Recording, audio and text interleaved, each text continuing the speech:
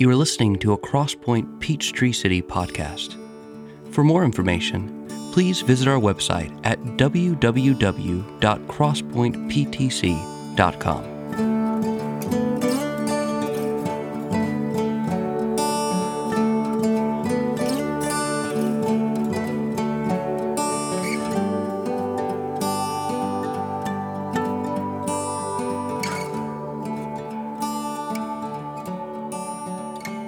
So as I mentioned, this morning brings us to the conclusion of Paul's letter to the churches of Galatia, which acts as something of a summary of the entire letter. It's a little different than the closing remarks in some of Paul's other letters.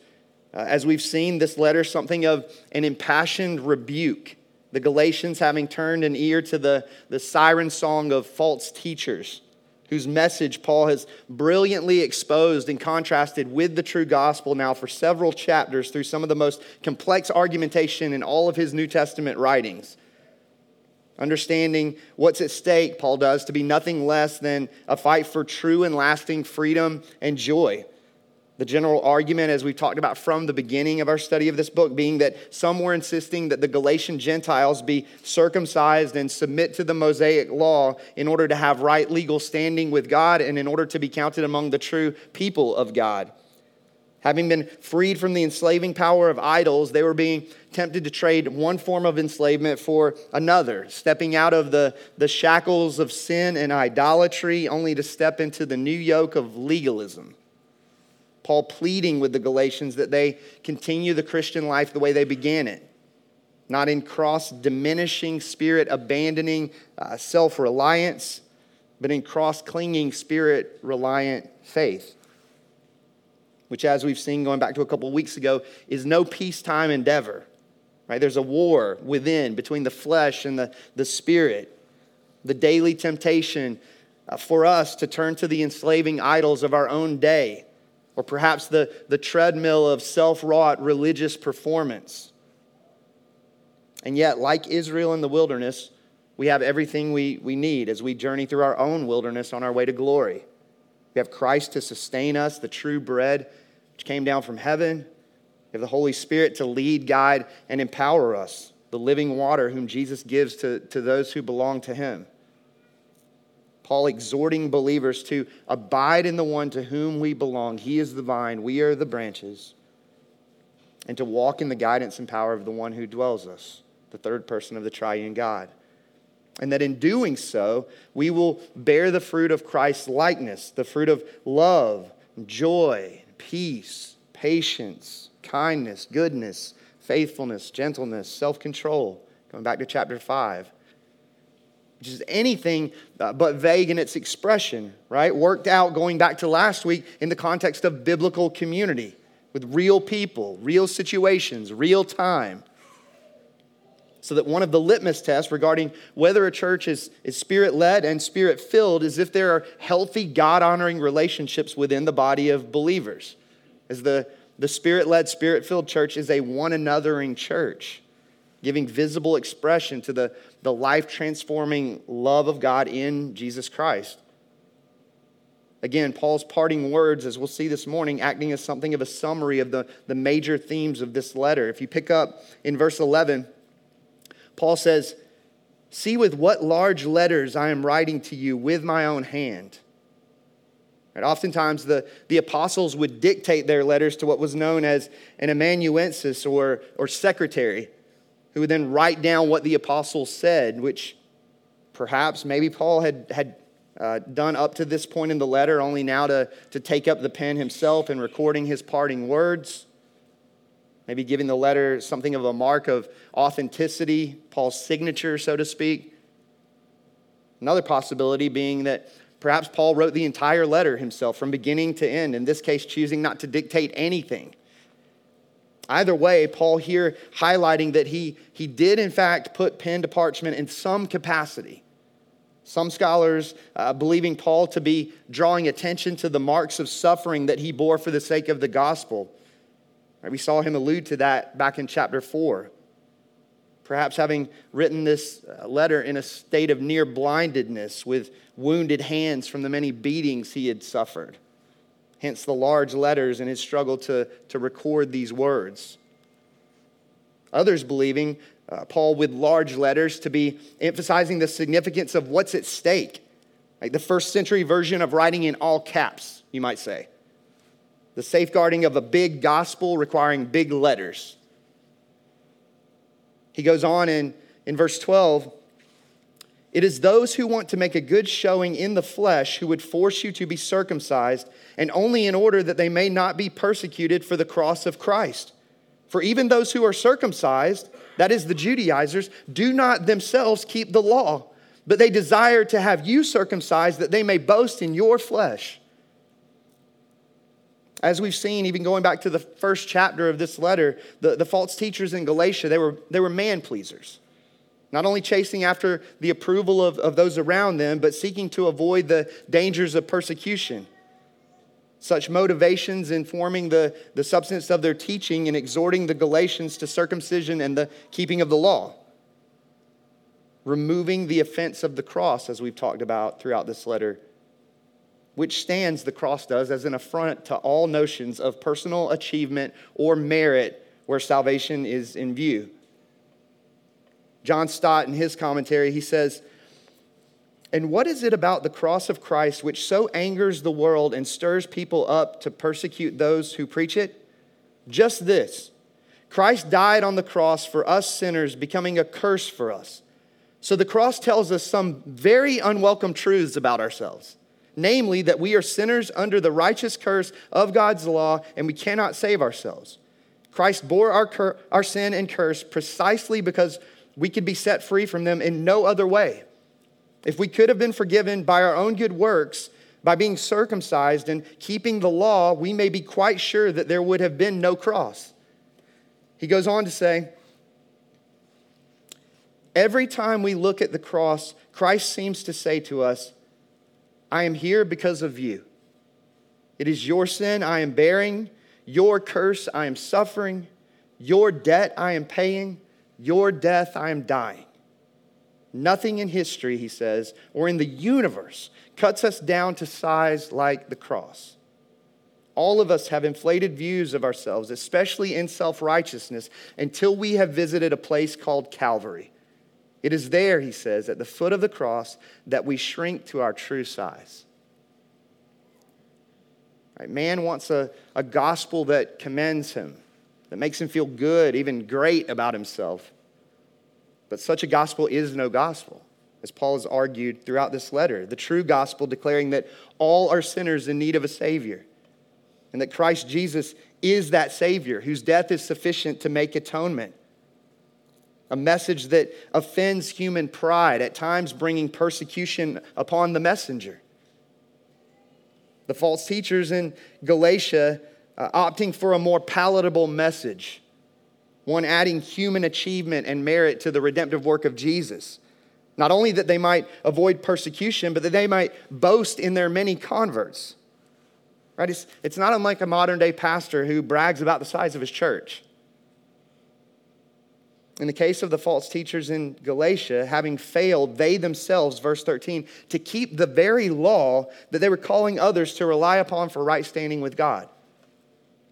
Boasting they were, though they had severed themselves from Christ.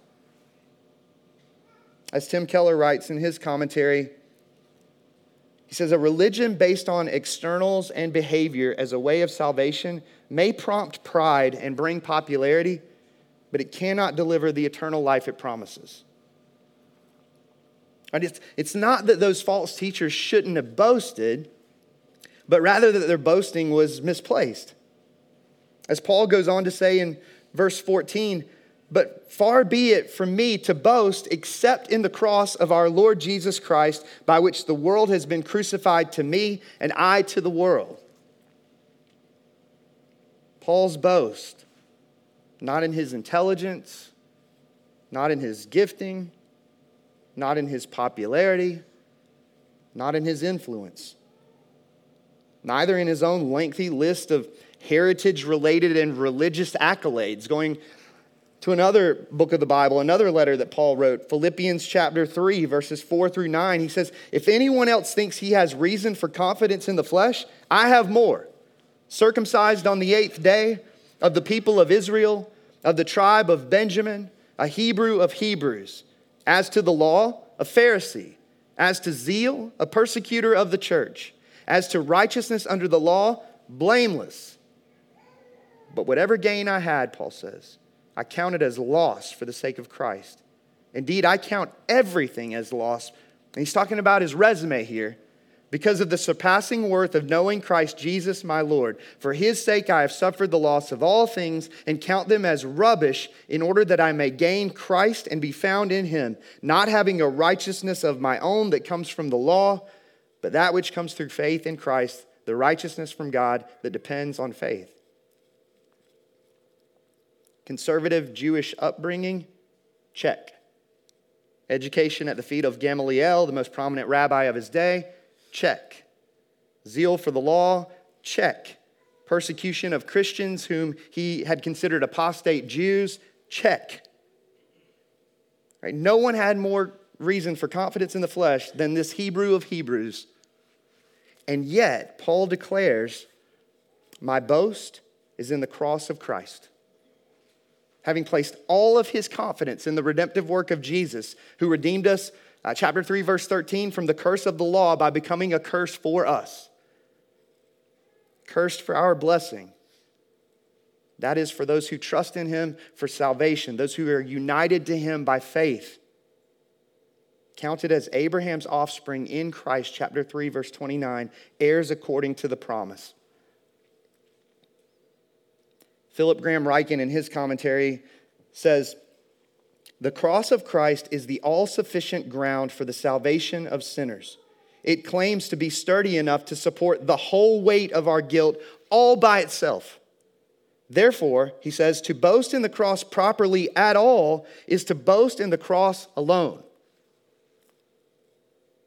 In the words of the well-known hymn writer Isaac Watts, forbid it, Lord, that I should boast, save in the death of Christ my God. A boast that Paul makes plain that we make not only with our lips, but too with our lives.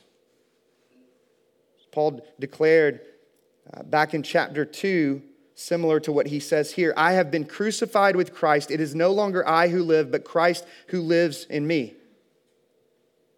Paul here declaring himself to have been crucified to the world, united with Christ in his death and resurrection. But two, notice, declaring the world to have been crucified to Paul. No longer enslaved to nor ruled by this world with devils filled. Going back to the very first week of this series, right? There's something about escaping captivity that captures the hearts and imaginations of people. Be it the many daring underwater escapes of Harry Houdini from his submersible iron-bound box, the stories of the many inmates throughout the history of Alcatraz who tried to escape that seemingly inescapable island prison. Stories like the Count of Monte Cristo, the improbable escape of Edmond Dantes from the dreadful island fortress of the Chateau d'If. The condition of fallen man apart from Christ, in the possession of the strong man Satan, the prince of the power of the air, Ephesians 2. As Charles Wesley once wrote, and we often sing, long my imprisoned spirit lay, fast bound in sin and nature's night. Paul here declaring that we who would otherwise be shackled in darkness, get this imagery in your mind, have been rescued from those shackles and transferred to Jesus' good kingdom of light and life. Like Paul, no longer enslaved nor ruled by this world with devils filled. Freed not only from sin's penalty, but sin's power. Someday to be freed from sin's presence for all eternity. It's the greatest rescue story the world has ever known. As I've said before, any other rescue story working on borrowed capital from the one true story of redemption. Paul goes on to say in verse 15, he says, for neither circumcision counts for anything nor uncircumcision, but a new creation. And as for all who walk by this rule, peace and mercy be upon them and upon the Israel of God. Right? These words, if you look back to chapter 5, verse 6, incredibly similar to that verse that we read a few weeks back, what Paul said earlier in this very same letter, where he declared, "For in Christ Jesus, neither circumcision nor uncircumcision counts for anything, but only faith working through love." So that many scholars believe that language of faith working through love, chapter 5, verse 6, to be synonymous with what Paul means by the language of a new creation here in chapter 6, verse 15. An inward change that if genuine, evidences itself in love, through love. As Paul perhaps more famously says in 2 Corinthians chapter 5, verse 17, "Therefore, if anyone is in Christ, he is a new creation. The old has passed away, behold, the new has come." God's miraculous, creational, illuminating work of regeneration, the new birth. This, what truly counts, Paul says. The old I, dead and buried, chapter 2, verse 20. The new I, Paul says, alive to Christ. Therefore, if anyone is in Christ, he is a new creation. The old has passed away. Behold, the new has come. A new covenant, a new name, a new standing, a new home, a new indwelling power, a new destiny.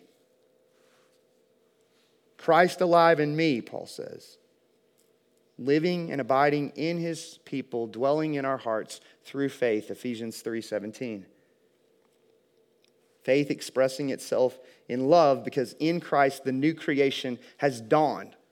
Right? Paul's language of new creation here, perhaps too, and alluding to the hope of creation regained in a cosmic sense.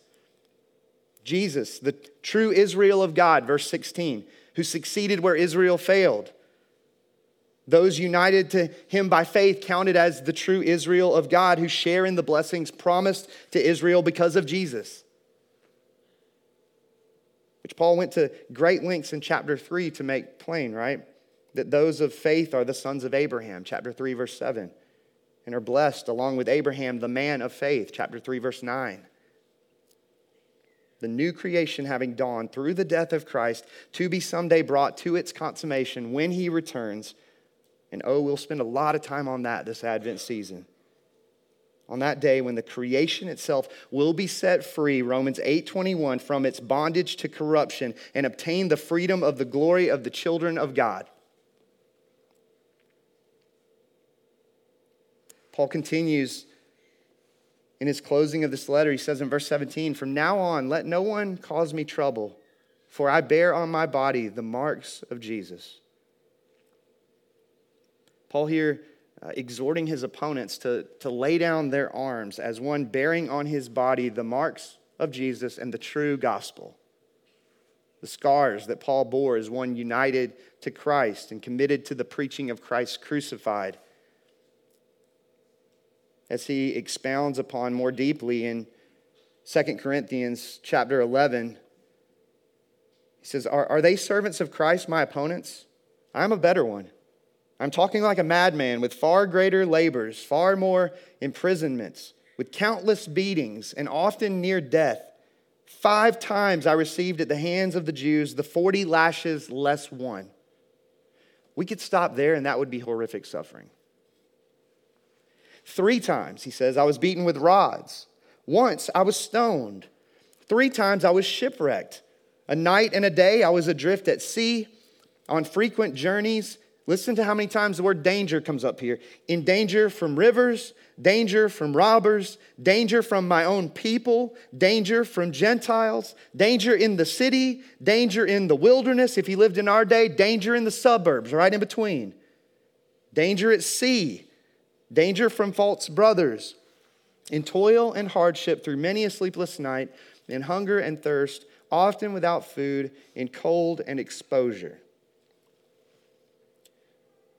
Right, Paul lived much of his apostolic life in the furnace of affliction, including the many floggings at the hands of the Jews and the many beatings at the hands of the Romans, including his imprisonment with Silas in Philippi, along with the many other imprisonments he experienced.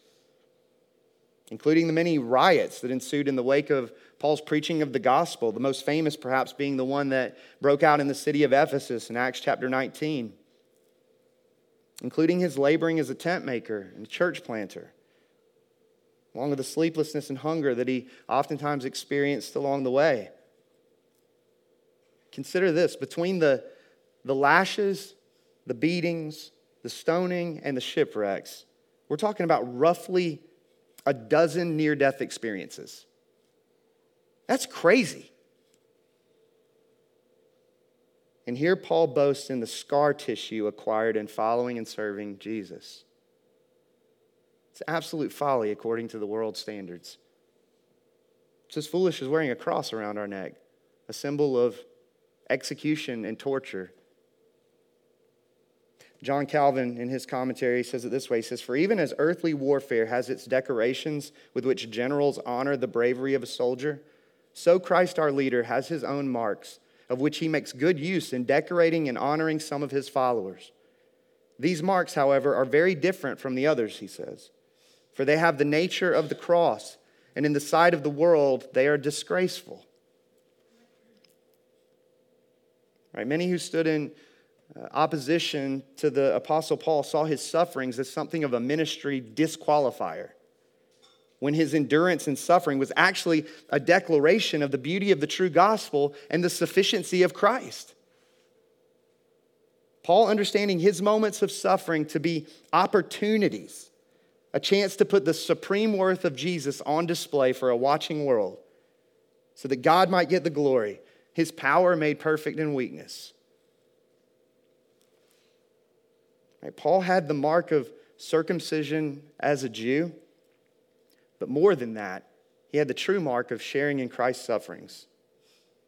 His scars, not at all disgraceful in the eyes of God, dear and precious, in fact, as are the scars that any of us bear for the sake of Jesus Christ, by which he shows his grace to be sufficient.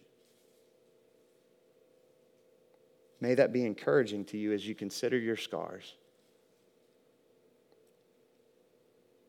Paul closes out this letter in the most fitting way that he possibly could on the basis of what's at stake here. He says in verse 18, "The grace of our Lord Jesus Christ be with your spirit, brothers. Amen. So be it." It's a fitting conclusion because the Galatians were in danger, many of them, of falling away from grace. Chapter 5, verse 4. Here Paul speaking a word of blessing over them, that the grace of God be with them. Calling them brothers. Notice that, in trust that they were indeed children of the promise. In summing up this incredible book of the Bible, J.V. Fesco in his commentary, one of the better commentaries on this book of the Bible, he says, "Freed from the bondage of the curse of the law, God sends the Spirit of Christ into our hearts so that we manifest his fruit to the blessing of our neighbors and the glory of our triune God. In this way, we all, Jew and Greek, slave and free, male and female, are sons of God, sons of Abraham, the Israel of God. This is the message," he says, "that God impressed on the hearts of the Galatians through Paul's preaching and teaching, and it is the message that we should treasure in our hearts." Paul's letter to the Galatians, an explosion of joy and freedom. The epistle, the New Testament letter of the soul set free. Perhaps for some, today is the day of new creation, to use Paul's language in this passage. The first true experience of new birth, of a soul set free in Christ. Turn to him, trust in him for the forgiveness of your sins. Fall at his feet as Lord and King. For many of us, perhaps an opportunity to yet again live in the sweetness of freedom and joy. A freedom and joy, a grace and peace that can only be found in Jesus, who gave himself for our sins, chapter 1, to deliver us from the present evil age. So I think Paul would close out our time in this book of the Bible saying, let us continue the Christian life the way we began it. Again, not in cross-diminishing spirit, abandoning self-reliance, but in cross-clinging, spirit-reliant faith.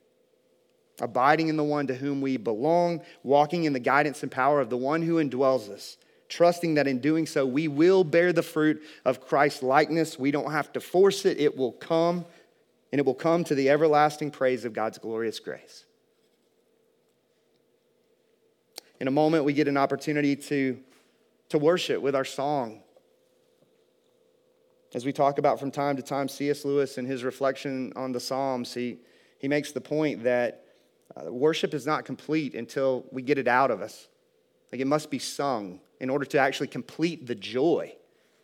So we get an opportunity, if Paul's calling us to true joy and freedom rather than despair and enslavement, we get an opportunity to get it out of us, the joy that the gospel brings.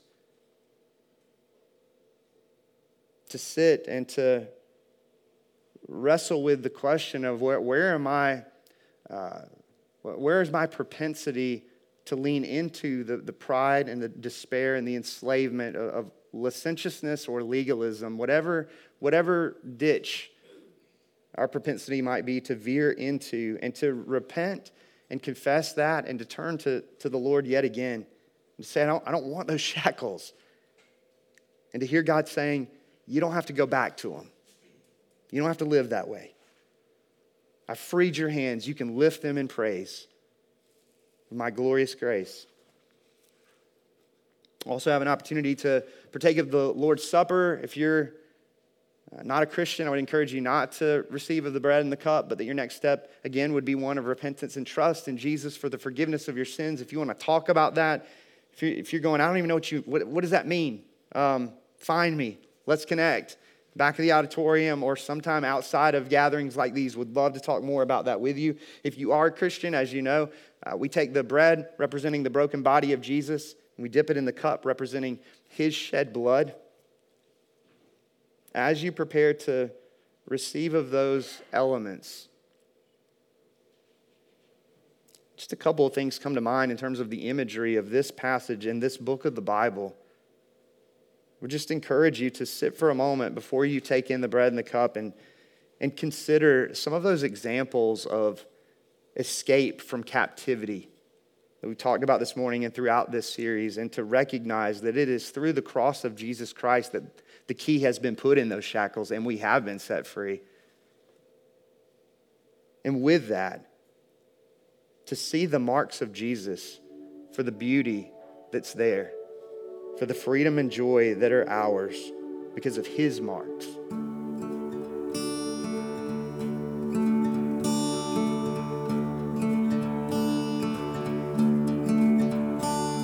Thanks for listening. If you have any questions about this message, visit us at crosspointptc.com. There you can contact us, find further resources, and directions to our gatherings.